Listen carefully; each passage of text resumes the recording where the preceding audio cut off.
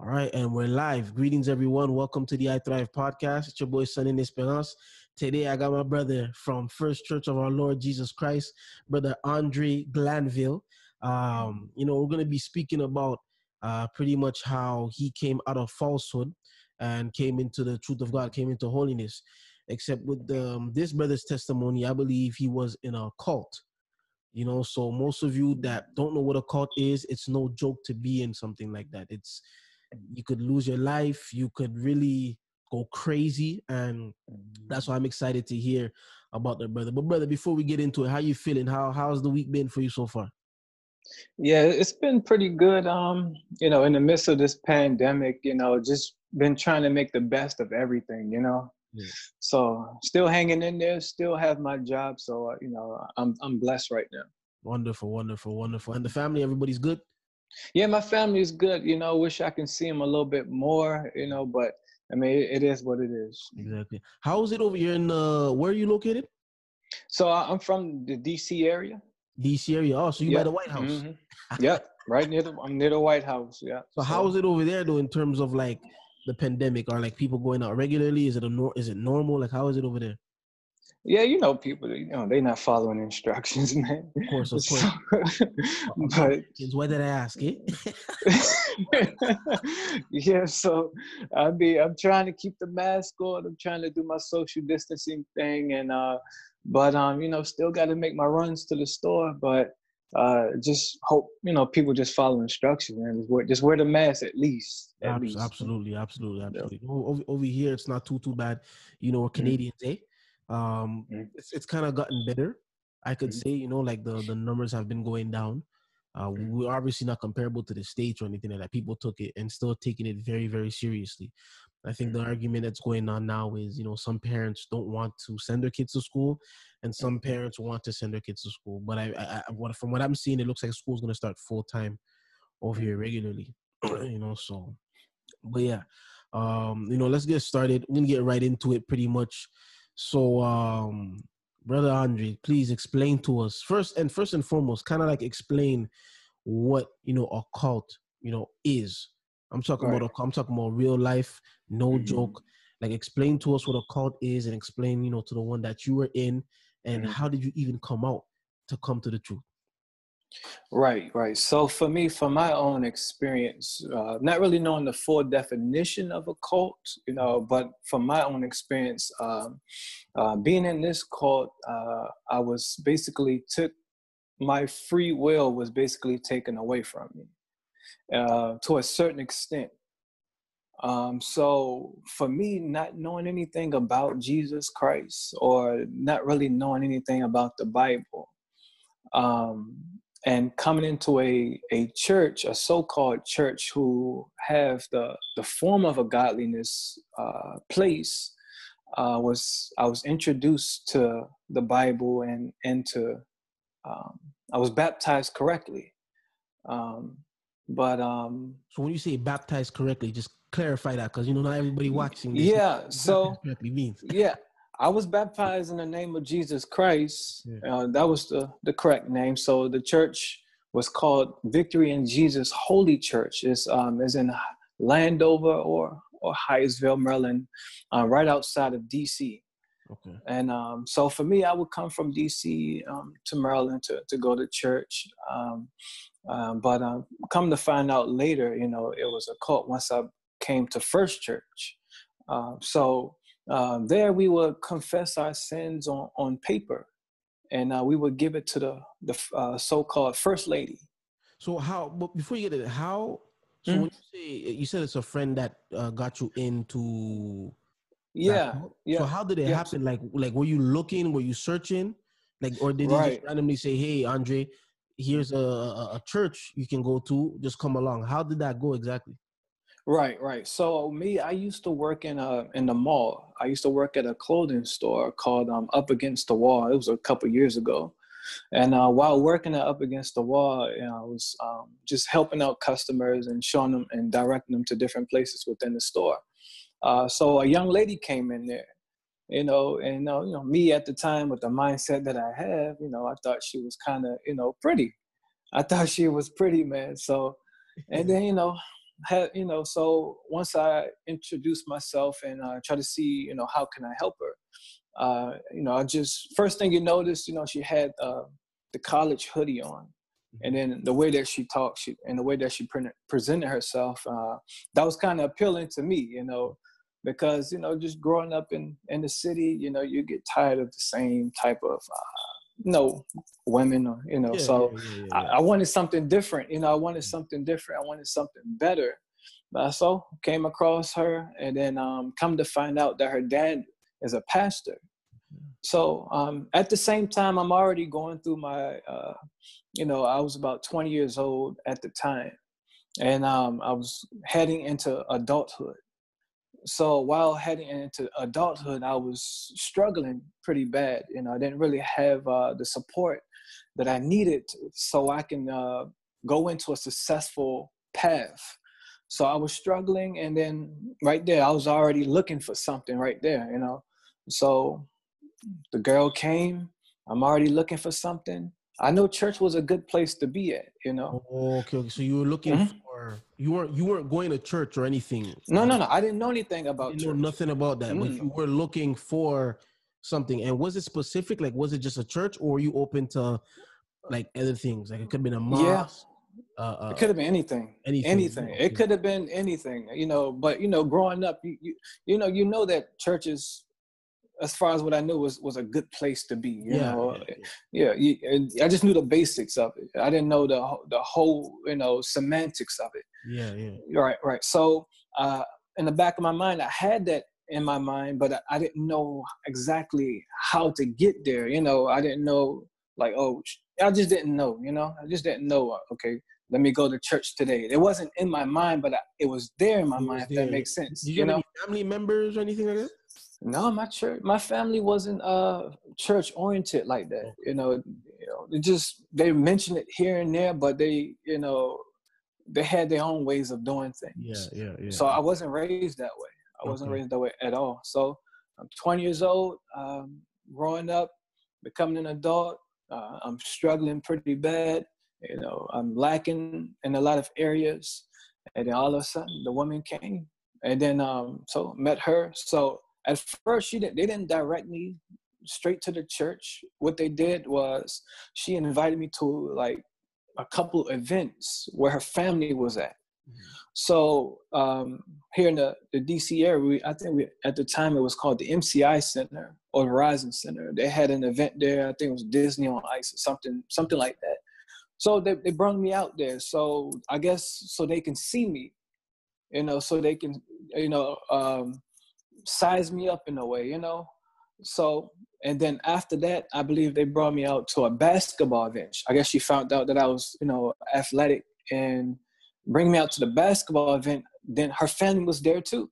So I guess they was kind of like observing me, trying to feel me out and whatnot. And then they slide the church thing into me. So it was like, church thing, like a card or something, or? Right. So they was like, so they built me up, and then it was almost like I owe them a favor in a way. Okay, I see. So pretty much, we're bringing you here to in the church. You know what I'm saying? We're bringing you, Disneyland, whatever, and then basketball and stuff like that. But now it's like, we have a church. You better come to the church now. Yeah. That's the only way they can get members there. And I can speak by experience, because after I became a member, I was doing the same thing. I'll tell, we're having an event here in this location. And then once they get there, hey, why don't you come to Bible study on Wednesday? Yeah. Because the message wasn't coming across the pulpit. And they knew that, because it was only like 30-something members in there, if that. So the only way we can get people to come was by using events or something, a play or a puppet show, something, Did they know who to go after, or like was it? Yeah. Or they knew. They knew. They were. Okay, I see. Mm-hmm. Who like this cult? What type of people were they going after the most?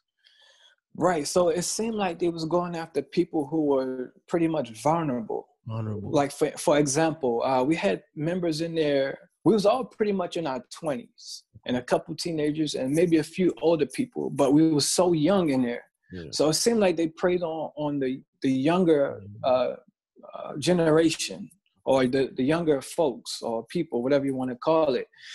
For me, I didn't really have like someone to fall back on. So I couldn't come to someone and talk to them and say, I'm being introduced to this church. Should I go or should I not go? You know, I didn't have someone I can call, like, give me some advice, you know.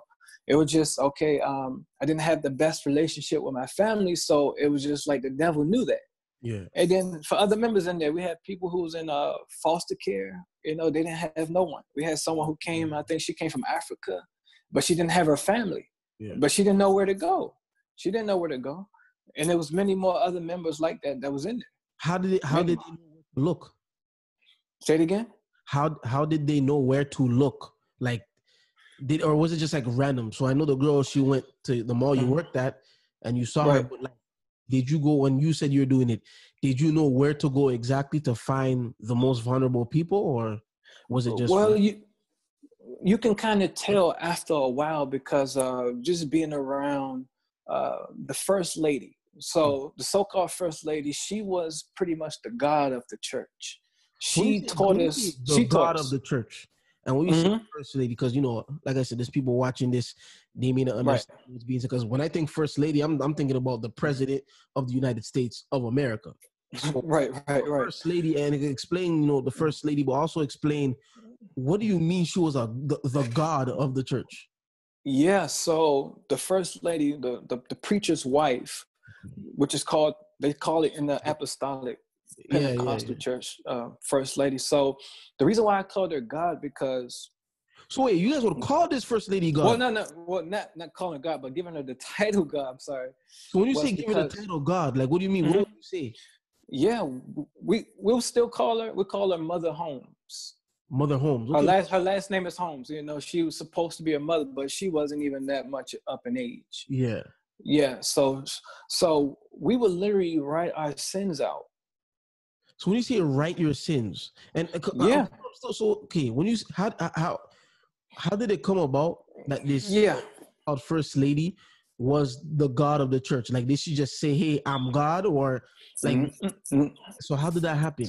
Yeah. So it was just one of those things. Like, this is her church. You know, even her husband, the same tactics that we did to bring people in, the trickery. She did that to her husband when they was younger. Okay. Oh, so was she older than her husband, or? Well, no, she wasn't necessarily older than him, but it's just she had this type of wisdom and understanding on how to pray. That's why the church was filled with so many young people. Yeah. Even when older people came, she knew how to, like, make them feel uncomfortable, and then they'll leave. They just wanted to be straight young people because it was easy to get us here. Get into their heads, yeah. She was the counselor. Okay. It wasn't the preacher. So when we had counseling, so the church, it wasn't a normal church. It was inside of a house. Okay. Inside of a house in Hyattsville, Maryland. Right. All right. So inside this house, there was a room upstairs where we did the counseling. And then she was so enriched with her words. She knew how to use certain words to pull stuff out of you. Yeah. And then now you're telling her all your business. So she knew all your sins. Give us an example with that, though. When you say, like, if you could remember an example on how she could pull words, because it could be somebody watching this vulnerable as well, just the same way, in that manner. What type of words would she use to get, you know, the younger ones to just spill all their beans? Right. So say I'm going through something, right? I'm struggling. I'm trying to do my walk in Christ, you know, right? And I'm struggling. And, I'll go to her for counseling, you know, try to get some advice on certain things. So we go upstairs, we sit down, we talk, struggling. She knew how to, like, say, you know how they say you're running around the bush? Yeah. Right. Around the bush, yeah. Yeah. She'll because, let me see how can I explain it. It's just like a certain type of spirit that was in it. Yeah. It was a spirit in it that she knew, like, okay, you're not telling me everything. And then she wouldn't allow you to leave without you just, like, spilling the beans. Oh. You know, she knew how to like, let me see the best way. I don't know if you ever seen this movie called Get Out. Right, it was a movie. It was a movie called Get Out, and the mother was in the room with the guy. He was sitting in the seat. So it was like that. The spoon. Yeah, man, it was like that. And she would take the spoon and rub it around the cup, right? And then it's almost like he was hypnotized. Yeah. Yeah, man, because you can tell, because it'll get to the point where she can just look at you, and you'll see people curling up and putting their heads down, man.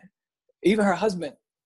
So she got that tactic from her mother, and passed it down from her mother to her, and then she did it to her children, and then from her children she did it to the members, right?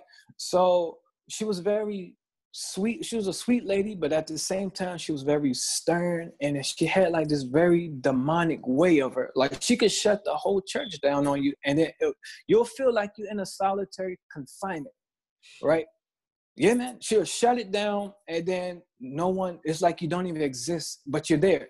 Yeah. And then she'll hold it down like that until you break, until you have people crying and hollering. And I mean, it sounds fake, but this is how it was. Yeah. It was a form of a chastisement that she would do. Why? So why would she do that though? So if you wasn't living according to, I mean, it's supposed to be the Bible, but then according to the way she see things. Okay. And then if she didn't like it, you know, she would chastise you, and then put you in that. I call it solitary confinement. So how did she see things, and what was the denomination of this so-called church inside the house? Right. So they branched off from a church called Bible Wave that still exists to this day. And they got the old school teaching from back then. It was an apostolic Pentecostal church. So they kept the old school tradition from back then, and then they started their own so-called church. Okay. So the church that we was in which is the house where they used to live at, and then they moved, but then they moved and bought that house back and converted into a church. Mm-hmm. So they took the Bible way old school teaching, then mixed it with their own ideology, and then they created Victory in Jesus Holy Church. Okay. That's how that started. Yep. And tricked the pastor. The pastor, that guy was no more than a pastor than anything. They tricked him. The same tactic that she put on us, the members. She did the same thing to him. And she was the reader. She was the reader. Yes. Yep. And it was many days you'll see her give her husband the eye. We call it the eye. And then he'll bring in benediction and shut down church and dismiss it. Because he was under the same controlling, I'll call it a spell, that everybody else was under. Even me. And I remember when I first came around, they was basically trying to teach me, like, she's giving you the eye, you're supposed to submit. Yeah. They was like training me in the beginning. And you can see all her kids was under it. All of them was under it. And then the daughters was just like her. They had the same spirit. So I was talking to the daughter, like I was saying in the beginning. She was training me just like how the mom did her husband, step by step. But I was resisting certain things because I'm from the streets. I mean, I have a little street smarts in me, so we butt heads quite a bit. So if you don't mind, have to, like, when you say you were resisting certain things, what were those certain things? Yeah, so what it was because the women was so dominant in there, and the men was so more like, just henpeckish. The husband was the definition of a henpeck. It's like they were slowly pulling your spine out of you, and if you don't do what they tell you to do, you're out of order. And then what she'll do, she'll report it to her mom, and then the mom get it, she'll shut it down, and then put you in, like, I call it solitary confinement. Yeah. And they'll have you in there. I mean, it's almost like you don't even exist. It's like they don't say hello, nothing. It's just, and then because they brainwash you, like, to the point, like, if you leave this place, you're gonna die. Yeah. Or this gonna happen to you, you're gonna backslide and you're gonna end up like this and that. And it gets you with that really well, to the point like you're neglecting your own natural family. I mean, I cut my whole natural family off. They was the devil to me, and I just belonged to them. I was there every week, faithfully, every week, week in, week out, every year, just week in, week out. I gotta be there. It's like, if you miss one day, you're gonna backslide. And they push that in you, because when you're in a tight group like that, I mean, when they telling you things, you're kind of like soaking it in. Especially when you're in my state, you don't know anything about the Bible. Yeah. So as they feeding me, that's what I'm taking. That's what I know now. But I'm still reading the book. I still see certain things in there, but because my understanding hasn't opened, it was kind of rough. But I'll see the Lord will show me things, and I'm like, it says that, but like they didn't believe in wearing makeup, but they had the weave in their hair. It was like almost like today. Yeah. But if you say anything about the hair, you might as well just you're done. That's crazy. You can't say that. You can't correct the women in there. You can't do it. So hold on. Mm-hmm. You mean to tell me in this cult where it was dominated by women, mostly women in there, mm-hmm. you could not correct the women in there at all? You couldn't correct them, man. If they're living wrong, if they're doing the wrong thing, have weaves, wigs on their head and all this and that, mm-hmm. you could not, the pastor, nope, he could not correct that. Did he ever try to? No. Well, you can tell by, when we just out and about, you can tell some things he just disagreed on. But he knew better because she trained him. Okay. Yeah, he didn't know much about church, but she got him years ago and trained him. And then now he's under the spell. He's just doing what she taught him. There's been many times in the church, she was like, she made him. And then she'll say to us, the men in there, that she can make you a man. Yeah, man. And yeah, man. She taught us. It was bittersweet. She taught me everything, everything, right? So it was a bittersweet type of concept, because she was teaching us, okay, how to conduct ourselves in the job, how to treat a lady, how to open up doors. It was very militant in there. It was yes, ma'am, no, ma'am. Yeah. Yes, sir, no, sir. It was very militant in there. So those things that I learned there, the militancy that I learned there, I still keep to this day. But all the other nonsense and the demonicness of it, I had to leave that alone. But that came over time, over years, as I was growing. And like I said in the beginning, I didn't know anything. But I didn't know anything at all. So let's go to the confessing of sins here. I want to know how that even came about. Yeah, so the husband did the same thing to her mom, to his wife's mom. So when you say the husband did the same thing to his wife's mom, so to his mother-in-law? And he preached it. It did the same. It was a trickling down effect, generations. Oh. I don't know exactly how it got started, but I would say because maybe the wife's mother wanted to know who she was dating, before they got married. That's just my assumption. Okay. But ever since I got there, that's what they taught me to do.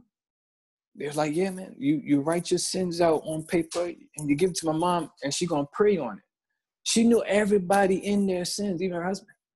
Everybody. She knew every single person's business in there. Everybody's sin, she knew. And then it got to the point where they was teaching me, like, okay, I got so used to doing it. So when I didn't do it, I felt like God wasn't going to answer my prayers. Oh. Because I'm hindered. I got to get these sins. Let me write it off and give it to her so she can pray. Yeah. So it's been many days I'm like, okay, God not going to answer my prayer. I got to write my sins out. It's the only way, and give it to her so I can get my prayers through. And so, wow, man, I'm just... Yeah, man. I'm no joke. How long have you been in this cult? Were you in that cult? Yeah, so I was in there for maybe 7, almost 8 years. Oh. Almost all my years in my 20s, I was in there, taken away from me. And so, man, Did you like? Did they ever try to like force you to marry somebody or something like that? Yeah, Or? that's when they started pushing that on me, because I was, like I said, I was talking or dating the pastor's daughter for maybe 3 years or so. But while dating her, it was a battle. Like I said, I had some street smarts in me. So I'm like, hold on, this right, but that's not right. This right, but that's not right. But she was pushing that spell on me to submit to her. Yeah. But every time I resisted, she would come even harder, and then her sisters would come in another direction. Then her mom would be that. Like resist what? So like, the henpeckness, she was trying to develop me into a henpeck. So when you say henpeck, define henpeck. I don't think I Right. So basically, she say, okay, hold my purse. I'm carrying a purse. Yeah, I'm carrying her purse. Make you her like a slave in a way. A slave, pretty much. Get you into a slave. Okay. Yeah, like a slave. Just when she say jump, I say how high. You know? Yeah, dude. Every man that was in there, and she had the first lady, so-called first lady, had 1, 2, 3, 4 daughters in there. Every guy that was attached to the daughter, same thing. Same thing, yeah. Confessing their sins, turning slowly into a henpeck. Yeah. And then once the mother saw that you was fully submitted, a couple of them got married. They got married. Wow. Because now they got you. She got you. She got you. You're not only tied to the woman, you're tied to the mother now. And now she see that you're on the leash. Now she can tug you any way she want now. Yeah, and you can tell by the husband. All you have to do is just look at him and see how he interact with his wife. So submissive, so submissive. No, it's like the manliness in him was taken away from him. No spine. What was the scariest thing about being in this cult?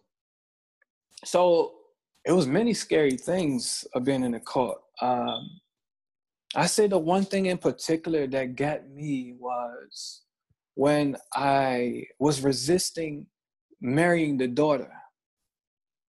Then it felt like I jumped into a lion's den spiritually. Yeah. The spiritual side of it was so thick, you know, and that's why I'm glad I'm able to talk to you on the podcast, because I know you're spiritually minded. Because I'll tell some people this, they don't know the right things to the right questions to ask. Yeah. So the spiritual side of it, all right, it's like I jumped into a den of lions when I was resisting dating the first lady's daughter. Yeah, the first lady's daughter, right? So it's like one of her sisters will come from one direction trying to set me up, as far as like, oh, you would look good with her, this and this and that. You know, we could just be out in a store, they'll mention it, but the spiritual side, you can just hear the devil all in them. You can hear it. Absolutely. You can hear it. Yeah. Then another one will come from another direction, and you're out and about just living your life, and then just slowly trying to direct you back to her. And I was just like, once I made my mind up that I wasn't going to do it, there's no way I can marry her. I'm going to turn into a straight henpeck. Yeah. And then all my manliness and everything that I consist of will be submitted to her, to her and her mother. Right. So once I was one of the only few ones in there that received the real Holy Ghost. Okay. Yeah. So we had the Tarian service. We did that, and you know, we in there hollering. What was the Tarian service like? It was different, man. You're gonna laugh when you hear this, man. This is what we did. They have certain music that they play, and sometimes they play the Clark Sisters Hallelujah song. They turn it up super loud, blast it through the speakers. Everybody in there going around screaming, hallelujah, hallelujah, clapping their hands like this, just like this, hollering out, hallelujah, hallelujah, hallelujah, over and over and over till you're dead tired. And then by his mercies, some of us received it, you know, because we was trying, like. Some of you were like sincere, like you really wanted something better, man. And you knew a lot of the stuff that was happening in here were extremely wrong. You know, you kept on your journey on following Christ pretty much. Right. I was just trying to do it the best that I can in the midst of all these hindrances, you know, but the Lord was still making ways for us. Yeah. He was, because it got to the point that we knew, okay, the Lord was speaking in us. So because we were so young, amongst the members, we knew like when we was around each other, we can literally hear God. Yeah. We can hear him talking, helping us, helping one another. Mm-hmm. It was almost like a Harriet Tubman type of thing. Yeah. We was leading one another out from the Underground Railroad, and so to speak, because we couldn't get the information across the pulpit because we already dealing with a false prophet. Yeah. So we can literally hear God talking amongst us during our conversations. Yeah, for example, I can be struggling with something and I'm around one of the members and I'm having a conversation with him. I was like, man, I started to develop the voice. I'm like, man, I can hear it. I'm starting to develop the sound of God. Yeah. And that's how I was able to hear Pastor Jennings. Nobody told me about him. Oh, okay, yeah. So let's get into that. So while you're just, hearing the sound of God, you said you're able to get to Pastor Jennings. How did you encounter truth, especially, and how was this cult when it came to other denominations or other religion? Like how, like say for example, because today so many churches tell people not to listen to Geno Jennings, especially apostolics as well. When they're when he's coming to town, they make sure they set up things the same exact time, the same exact day, because they refuse to have their members listen to it. So how did this cult react to that, and how did you come about of being in such a crazy cult for 8 years, and very few of you came out to? Did the rest, are they in truth as well, or are they just? So most of them are still there. One of them followed me to First Church. I'm gonna get into that, how she followed me. All right, go ahead. So at the time, we didn't know anything about Pastor Jennings. Never seen him, never heard him. Didn't know anything about First Church. So the way that I left was I was resisting marrying the daughter. So what happened, which is crazy, because I was resisting her, she was turning up the fire on me. Yeah. For example, she can be wearing something. She will have like this seducing spirit. Yeah, man. Trying to seduce me. So pretty much you say no one day, but the next day, some fire's coming right now. She turned the heat up on me. Yeah. So I knew it. So I was resistant. So what I did, I went on this fasting spree. Yeah. They didn't know. I started fasting like almost every day. Mm-hmm. I'll go 12 to 12. You know how they teach you? They teach you apostolic. 12 from 12. Or I go a whole day. I started dropping weight. I started losing weight. Yeah. I said, let me just fast. So while I was fasting, we had this event that they have every year at the cult, where they invite all these kids. They call it Slamming for Jesus. Okay. This is what they call it, right? And what they do, they pass out these book bags and school supplies. But after I left, I said, hold on. That's what they do. Mm-hmm. They attack the younger kids. Every year we had this event. And then, in the midst, they're going to drop the church on them, let them know, hey, you can come here. Yeah. But it's a trick. It's a trap.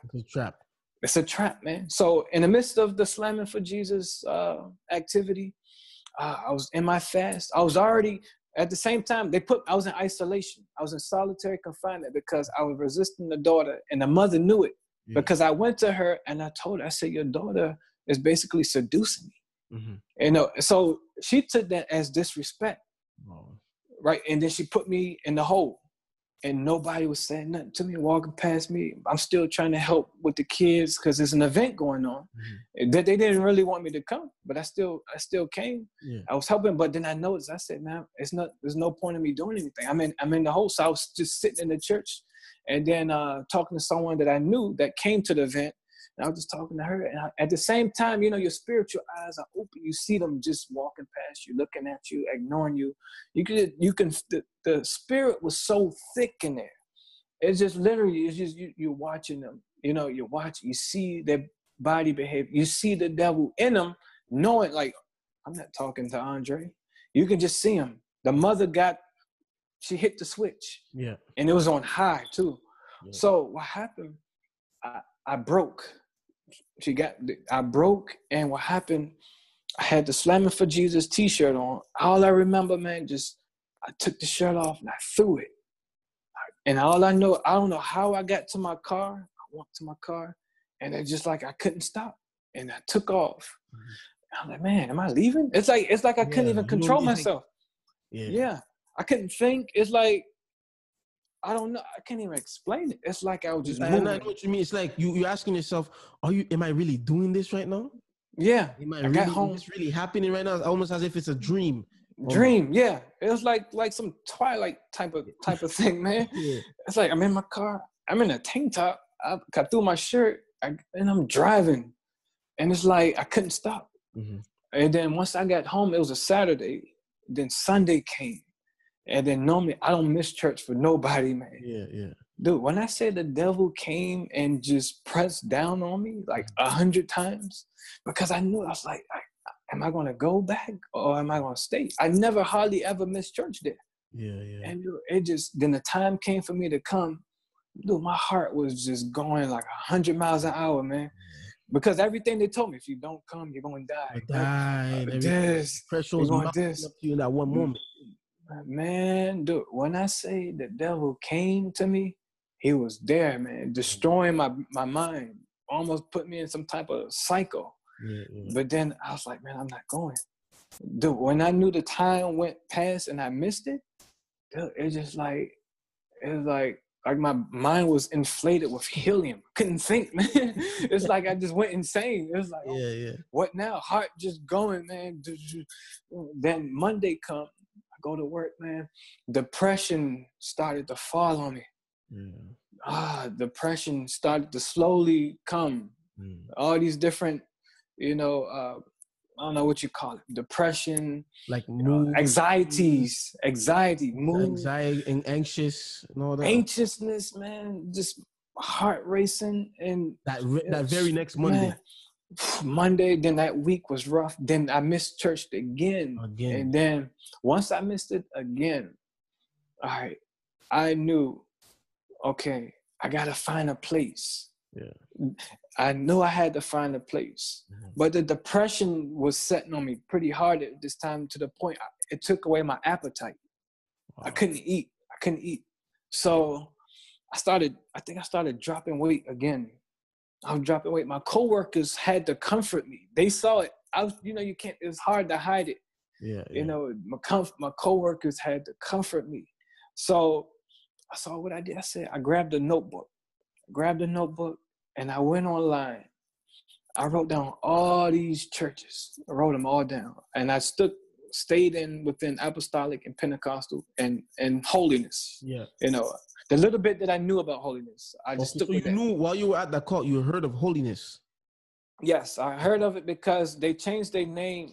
There was an apostolic Pentecostal church. Then one day the first lady said, we're holiness. That's what she said, out of the blue. So I knew about holiness. I knew a little bit. I didn't know the proper teaching, but I just knew that it was a good thing, basically. Okay. So went online, had my notepad, right? I think I wrote down all the churches in DC, man, that was apostolic and Pentecostal. I was even in the yellow pages, man. So what I did, I took my list, had the address, I made some phone calls, and I was just driving, trying to hit churches, trying to just fulfill what I left. I used that as the measuring stick. And where were you located at that time? I was living in DC. You were located in DC, okay. Yeah. I'm born and raised from Washington, DC. Yep. So I'm literally driving around DC. I'm going to maybe 3 churches on one Sunday, trying to just find that measuring stick of what I left, because it was a pretty strict church. Yeah. It was militant. So I was just trying to compare. I couldn't find nothing at all. I couldn't find nothing. So, the depression came. Then all of a sudden, man, I started having these nightmares, man, just back to back every night, just back to back. Because then it was like different stages of like mentalness. Yeah. No, I know that I was going through. Different stages of depression, pretty much.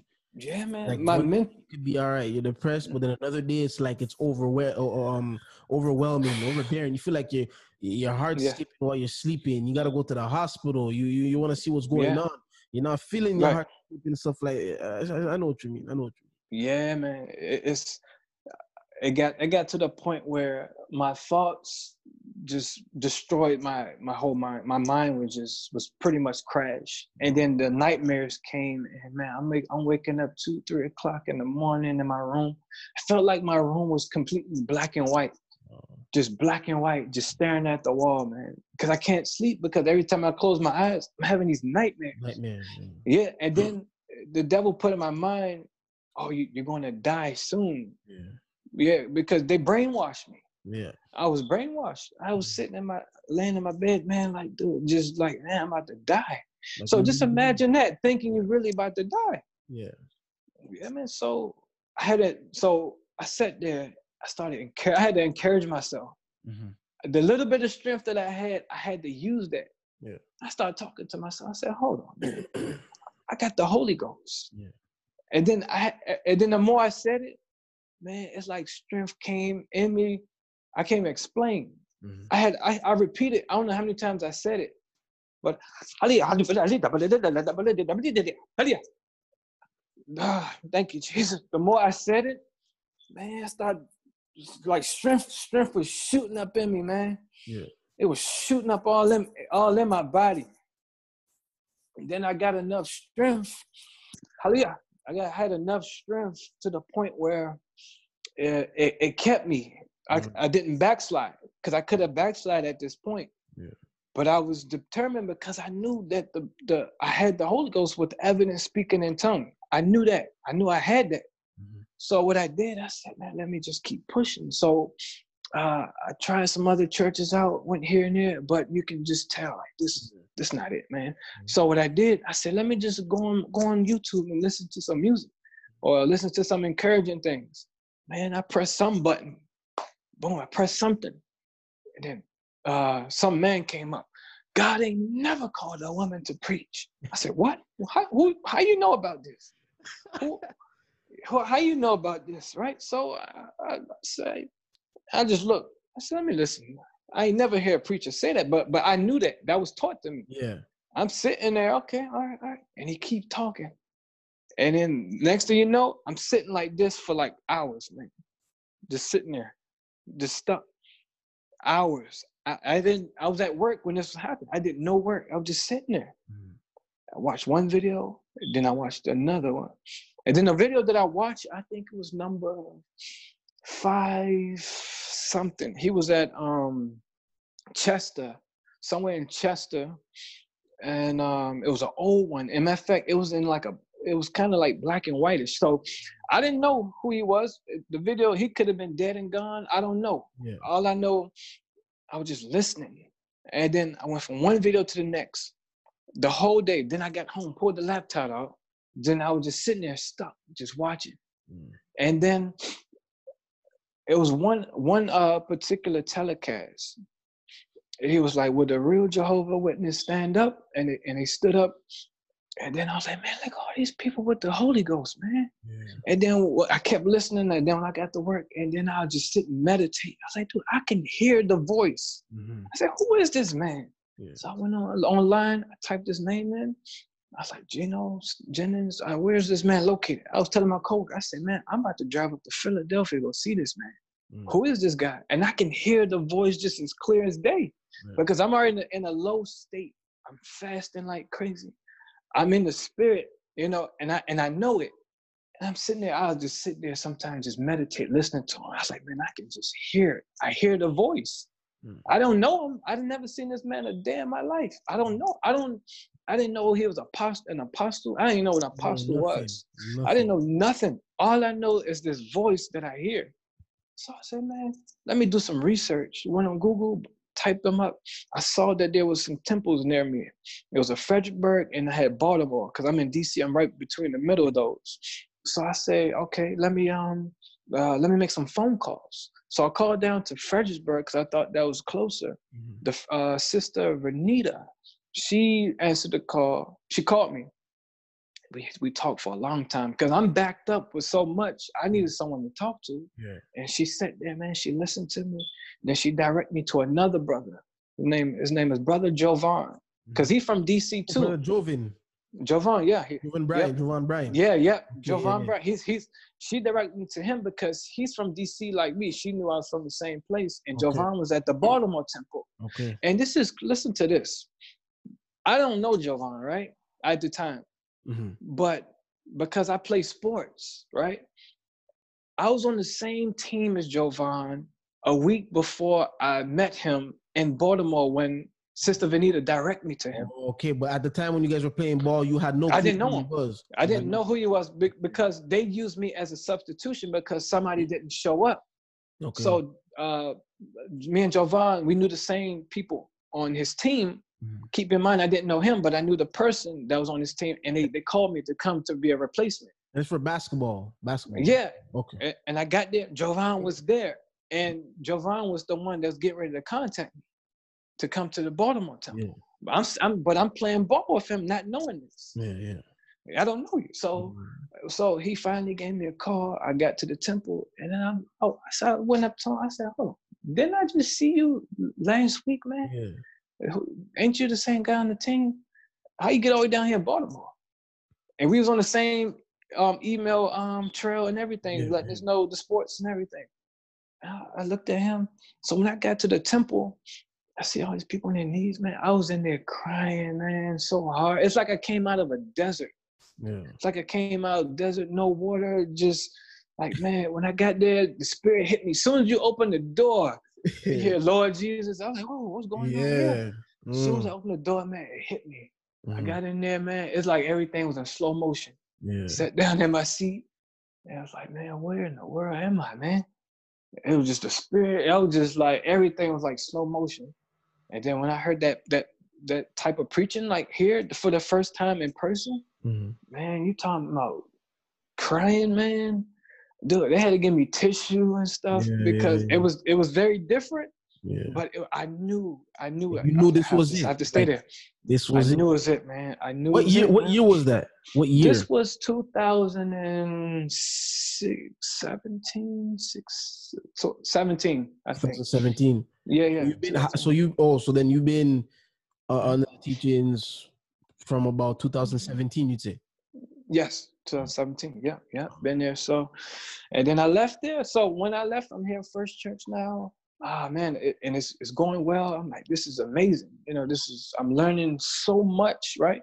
So what happened, one of the members from the cult, she said God told her to follow me. So she ended up coming. Her name's Sister Alyssa. But I brought her there to the cult by using one of the fake event tactics. You brought her to the cult? Yeah, I brought her there. And now it's time for her to follow you outside of the cult. She followed me. She followed me out. Enter and exit. And exit. She said, yeah, the Lord told me to follow you. Because when I brought her in, she was a teenager. Yeah. And then she, but we developed over the years and, developed good friendship and writing poetry. Oh, that's one thing I wanted to mention. Yeah. I do poetry. The poetry came from the cult. It's because it was so intense. I needed some type of getaway, but then I used to go upstairs inside of the house, and then that's when the writing started. I do the poetry. It started from there. That's where it came from. You did a poem. I think it was end of year 2019. Yeah. I did one. You did a poem. I did one. Yeah, that's where it came from. Okay. I wasn't into it, but it was when the cult. It felt like I had no choice but to find a way. Yeah. Yeah. Wow. Yeah, man. That's where it came from. All the emotions, all that. I was able to put that on paper. And then once I started experiencing that feeling that I get when I write, the release, that escape, man, I was like, and then you're writing, you have no eraser marks, man. It's just going, just flowing. It came from the pressure and the intense and the heartache and the good times of being in that cult. Yeah, man. Yeah, so thank God. Who's the minister at the Baltimore Temple? Yeah, so it's brother Minister Webb. And he's from the DC area too. Minister Webb, okay. And so now, take us to the time because obviously the first place you went to was the Baltimore Temple. What was it like going to headquarters in Philadelphia? For the first time or? First time. Man, it was like I was in Holy Land. And I forgot about everything. I forgot I had a job. I forgot about family back home. It felt like, I'm not even joking when I said it. It felt like I was in Holy Land. Yeah, yeah. Like you were just amazed, eh? You were just like amazed. Dude, people coming fresh off the plane from India. India, yeah. From Australia, Germany, Canada. I never seen these people. I'm from DC. It's small. You don't see these people every day. Yeah, yeah. And I'm shaking hands with them. I'm like, just staring at them, looking, hey, greetings. Sorry, just grabbing their hands, let go of my hand. But it's like hearing all of them, that tongue, just speaking in tongue, all at once, man. It was like I was like a kid in a candy store. It was like, man, I never seen so many people with the Holy Ghost, man. I've never seen this much. Coming where I come from, it was just maybe 3 of us, maybe 2 of us that had it. Yeah, but then I got here. It was like, whoa. What was it like first time seeing, PJ on the pulpit, like, first time kind of just, and getting in there, like, what was it first time, first service, like the praise and testimony, all of that, like for you? Right. So for me, when I first heard Pastor Jennings, he came to the Baltimore Temple, because the Baltimore Temple was still under like a small construction, because they was getting the sanctuary together. So Pastor was coming to do some final touches, but he came and he preached. That was my first time hearing him in person. And then when I say he scared me, man, because I wasn't used to that type of preaching. And then to hear it in person, and then the speaker's right behind you, dude. And he preached on hell. Man, and then he preached on hell, and I never heard hell like that. Like that before, yeah. Dude, I'm literally on the highway driving, snot down my nose and my eye, crying my eyes out. I just couldn't believe it. I'm driving all the way back to DC, like, what in the world I just experienced? And then the spirit that come across the pulpit from the preaching, it was just every bit of it was hitting my heart, hitting my spirit. I'm like, wow, man, like I never experienced nothing like this ever. And the entire time that I've been in church, I never experienced nothing like this. I'm like, dude, they got a reader next to him, and it's a man, and it's like, dude, like, what in the world's going on here? Wow. Yeah, man, it was great, man. It was great. That's honestly, that's a wonderful, wonderful testimony. I mean, being in the cult for about 7 to 8 years, and the way God was still keeping you, preserving, protecting you during that time. Plus, the sister Anita. Yeah, Vanita, the one that said God told me to follow you. Well, no, Alyssa. Her name was Alyssa. Sister Vanita from Fredericksburg. That's the one I called. Okay, Fredericksburg. Sister Alyssa. Alyssa, yeah. That's just wow.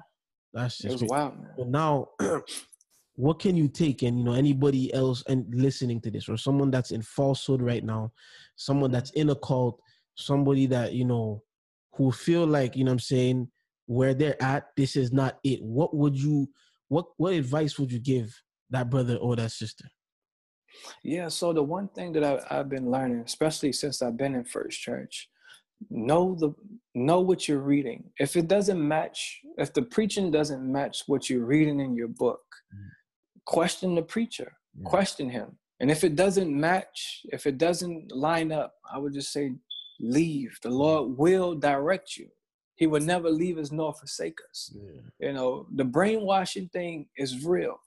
So know the word for yourself. Know it for yourself, and not what others are telling you. Just have that seed in you and know it for sure that this is legit. This is legitimate. This is the real deal. And the book says it. If the book doesn't say it, I don't believe it. I would tell them that. Because there's a lot of vulnerable, not even kids. I'm talking about older folk as well. There's a lot of vulnerable, sincere people in falsehood. They really believe that they're under the teachings. They really believe that this message is, helping them get to the kingdom of God, where in reality, this message they're like literally a second away from just being cut off by God. So what can you say for the vulnerable people in terms of, I'm talking about people who absolutely know nothing? Because there's some people, they say, I grew up with a church base. My mom's this, my dad was that, my aunt, grandma. But then you have people like yourself, family's not church oriented at all. They can't even go to somebody about like, I need some help in terms of questions for church or whatever. What can those people do who just completely fresh, like I'm talking about, probably can't even spell church? What can they do mentally once they enter a church and, not get into the traps of becoming a cult leader or getting into a cult? What can they do? Right. So the best way I can answer this question is have some type of focus. Like, for example, what is your why? Like, why are you here? So I believe your why will help direct you just the little steps, and the Lord will do the rest. He will guide you along the way. But just know your why. Why am I here? Why am I in church? What's the point of me being here? But by asking yourself those questions, it's easier for you to get an answer, because it will cause you to think a little bit. So why am I here? So now, okay, let me go find out my why. The book, the Bible. Let's go into the Bible. That's my why. So the Bible will lead you. It will lead you in the right direction, right? So you may stumble, you may fall. Yes, that's going to happen. But just stay with the book. Just try it. And it's pretty much guaranteed you're going to know something you didn't know before. That's going to lead you that much closer to God and just give you that more leverage to him. Just try it. Yeah. That's what I would tell someone. And you never had any like attachments over there, whereas, man, I don't want to leave this cult because my friends or because you never had that type of attachment? Well, not necessarily, but I do love them and I miss them like crazy because of what I know now. Yeah. And it hurts me. It hurts really bad. And I see different ones here and there while I'm out. I see different ones, but I never really was attached to people like that, not like that. I love the so-called first lady because she pretty much taught me everything, how to be a man. Certain things about being a man and how to treat women. Yeah. So, but I do remember one guy when I first got there and I was getting ready to be baptized. He told me, make sure you do it for yourself. But when he told me that, I just stared at him. But I kind of knew what he was saying. I kind of knew what he was saying. But then I always kept a little space between me and people. Yeah. I always kept like a wedge there. It was always a small wedge there. Okay, perfect. And that was just enough to get out. And last question, I hope, and it's something I see moreover. It's a lot of young people, they really like believe in the church they're in. It may not be a cult so much, but literally it's just them in falsehood and whatnot. Like they really believe it, like their uncles in it, cousins, sisters, and stuff like that. What can you tell to that one who, whether it's Pentecostal or Apostolic or Baptist, Jehovah's Witness, Lutheran, Mormon, whatever the case is, what, in terms of obviously your experience, what would you tell them if you had the opportunity? What you do in saying to get out or come out from among them? Like what would you tell them if you had them on a 1v1? Right, 1v1. So just see what kind of condition they're in. If most of these churches, they're family oriented, it's a family church. So like I said, direct them right back to the book. Where's this family church in your book? Yeah. Because if it doesn't match, you're vulnerable and you're heading into damnation, basically. What about the ones that are scared to leave? Because with the cult you were in, and they were telling you fear. So you leave, but die, you're gonna get killed, and now you have these young ones. It's almost man. Like what would you tell them? Yeah, man, it's unfortunate, but the scare tactic is pretty real, man. So I would just tell them, I have to just keep it cut, plain and dry. Leave. Just leave. The Lord will lead you and guide you. And then for them, the Lord will show them different signs, showing them that that's not it. Yeah. And you're going to know it. It's just the extra push. That's the hardest part of leaving it, because you see the Lord is working there. And then you see the negativity there too. So it puts you right in the middle. Yeah, it puts you right in the middle, and it's hard. So I would say this: fast about it, pray about it. What does the book say? Mm-hmm. Those three things, I think those three things will be the key, to direct you, to direct you. It's hard, man. It was very hard. See, it took me almost 8 years to leave. Because there was so much truth there. They had the old school teaching. Yeah. And then they had, their way of doing things. But just over time and developing and maturing over the years, it felt like I couldn't grow no more there. It's like I did everything they said. Yeah, pretty much. It was like they had a form of light. Man, there's a form of godliness in there, man. Form of godliness. They had like, here's the real deal, but they're trying to see in a couple, 1-2s in themselves. Wow, that's just wow. Listen to this. We celebrated Halloween every year. You guys celebrated Halloween? And we built haunted houses from scratch every year and had a line of people outside ready to come in. And then the lady told us we're not celebrating. She told us we're not celebrating. I know. I'm lost. Let me get this straight. Your cult, the previous cult you were in, they built haunted houses. We built haunted houses from scratch, from us. We built them in the backyard. You would not celebrate Halloween. She told us, someone asked her, probably out of fear, one of the members. She asked her, are we celebrating Halloween? She was like, you're not celebrating it. That's exactly how she said it. And every year we did it. And we partaked in other haunted houses.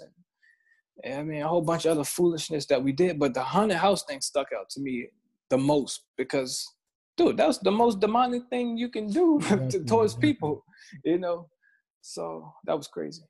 That is wow. Yeah, man. Every year. Every single year. Lines of children outside. And then obviously you guys did Christmas and Easter and all that as well. Oh yeah, we was in there dyeing Easter eggs, Easter hunt, all of it, man. Yeah. We did it, dude. It was some outrageous things we done.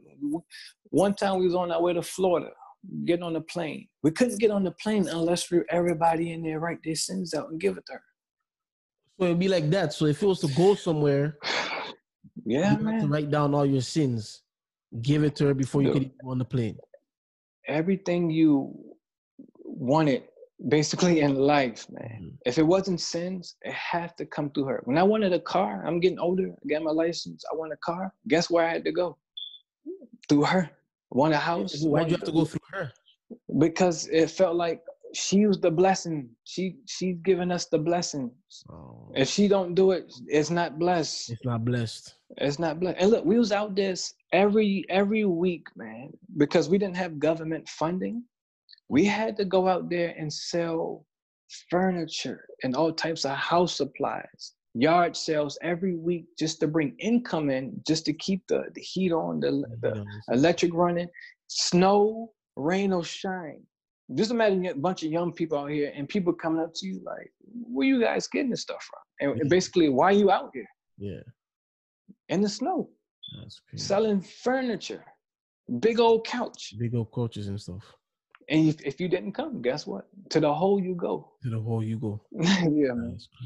Now, to finish off, how has it been for you since from the day you've been in truth, you've been under the teachings of the Apostle Pastor Gino Jennings? How has that been for you?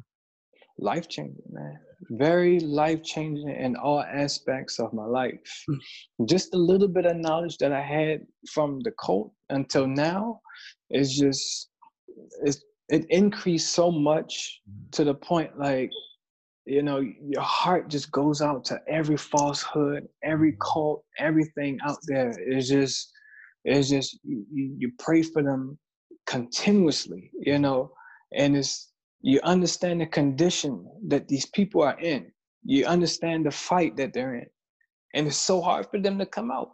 And then it gives you a greater appreciation for the bylaws that we have in First Church. Yeah. The women on one side, the men on one side, all that. It gives you so much of a greater appreciation when you come from out the falsehood too, because you know what it consists of being there. And then I see why you know, the way First Church is organized, that made me, the organization of the church that put like, my heart was so glad about that. I can't even explain it. It just made me so happy to see how organized it was. Mm-hmm. It's like everything's in order, praise and worship, tithes and offering, you know, announcements, call the minister. Everything was in order and everything was being directed across the pulpit. And instantly I felt the freedom. I was like, man, I can just feel the shackles off of me, even though I'm still underneath strict teaching. That shackle of being held accountable to a fake so-called first lady, I don't have that anymore. And I can just focus across the pulpit now. Yeah, man, it was the feeling was amazing. It just make you want to do more, you know. It just make you want to do more. Yeah. And there's so much to learn in it as well. It's not like so much could ever just stop. It just like it's continuously and continuously.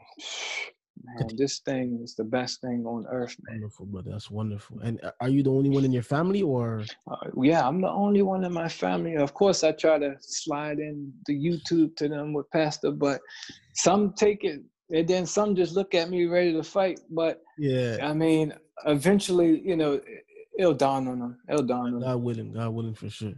Mm-hmm. Well, brother, it was a pleasure having you on this podcast. A pleasure having you on this show, man. This is a wonderful, wonderful testimony. I mean, you encouraged me to even just go out there and get some more saints testimony, because, you know, I met you end of the year. For those of you who don't know, I met, Brother Andre. It was 2018, end of the year convocation in Philadelphia. That was my first time coming up. You know, and you talk to people, you know, greetings, brother, greetings, sister. But some people, they've been through so much before they came and stuff, and you know, we just don't know that. I really didn't know. I was not expecting this at all, and I'm truly grateful. And it's an encouragement. You know, if you know, from what you were in for 7 to 8 years to where you are now, it just encourages me even more to continue to fight this good fight of faith. Because this is not easy. This is not an easy faith at all. It's very difficult. Yes. You can't do what you want to do. You can't even listen to what you want to listen to. You can't watch what you want to watch. You can't really be around who you want to be around. You know what I'm saying? You can't dress the way you want. You can't post how everybody posts. You can't even get any type of job anybody gets. You know, it's so different. It's so different, and it's extremely difficult, but it's worth it. And I'm grateful for it, brother. So I don't know if you had anything you wanted to promo at the end of the show as we conclude. Is there anything you wanted to get out there for, you know, if you have a poetry page or anything like that? Yeah, well, first of all, I want to thank you for having me on your podcast, man. You know, I came across your podcast one time on YouTube, and it was very interesting. I saw you as a brother from the church, and I was like, man, this is great, man. I was sitting there just watching it. I was like, oh, this is very interesting, hitting some good topics and talking about what's going on the earth. I was like, man, this is really great. And I wanted to support, you know, any type of way that I can, if it's just a like button, something. Yeah. And then I was like, let me just reach out to him, because now, you know, I wanted to try to get my testimony out. And this was a great opportunity for me to do so. So thank you, brother, for allowing me to do that. And yes, I do poetry. I do have a YouTube page. It's called My Book of Samoetry. My Book of Samoetry, and I'll send you that. And I'll make sure to put that on the description below. Yeah. All right, brother. You have yourself a wonderful evening. Once again, thank you. I really appreciate the testimony. It really, really did encourage me even more. I'm truly grateful for it. I hope this encourages many others that are listening to this. Those of you who are in truth, those of you who are just getting started out, and those of you who are in falsehood, of those of you in a cult. Once again, it's me, Sunny and Esperance from the I Thrive podcast, with my brother from DC, who goes to the Baltimore Temple, Brother Andre Glanville. This is the end of the show. You take care, and peace be, and have a good one. Peace be, brother. Take care.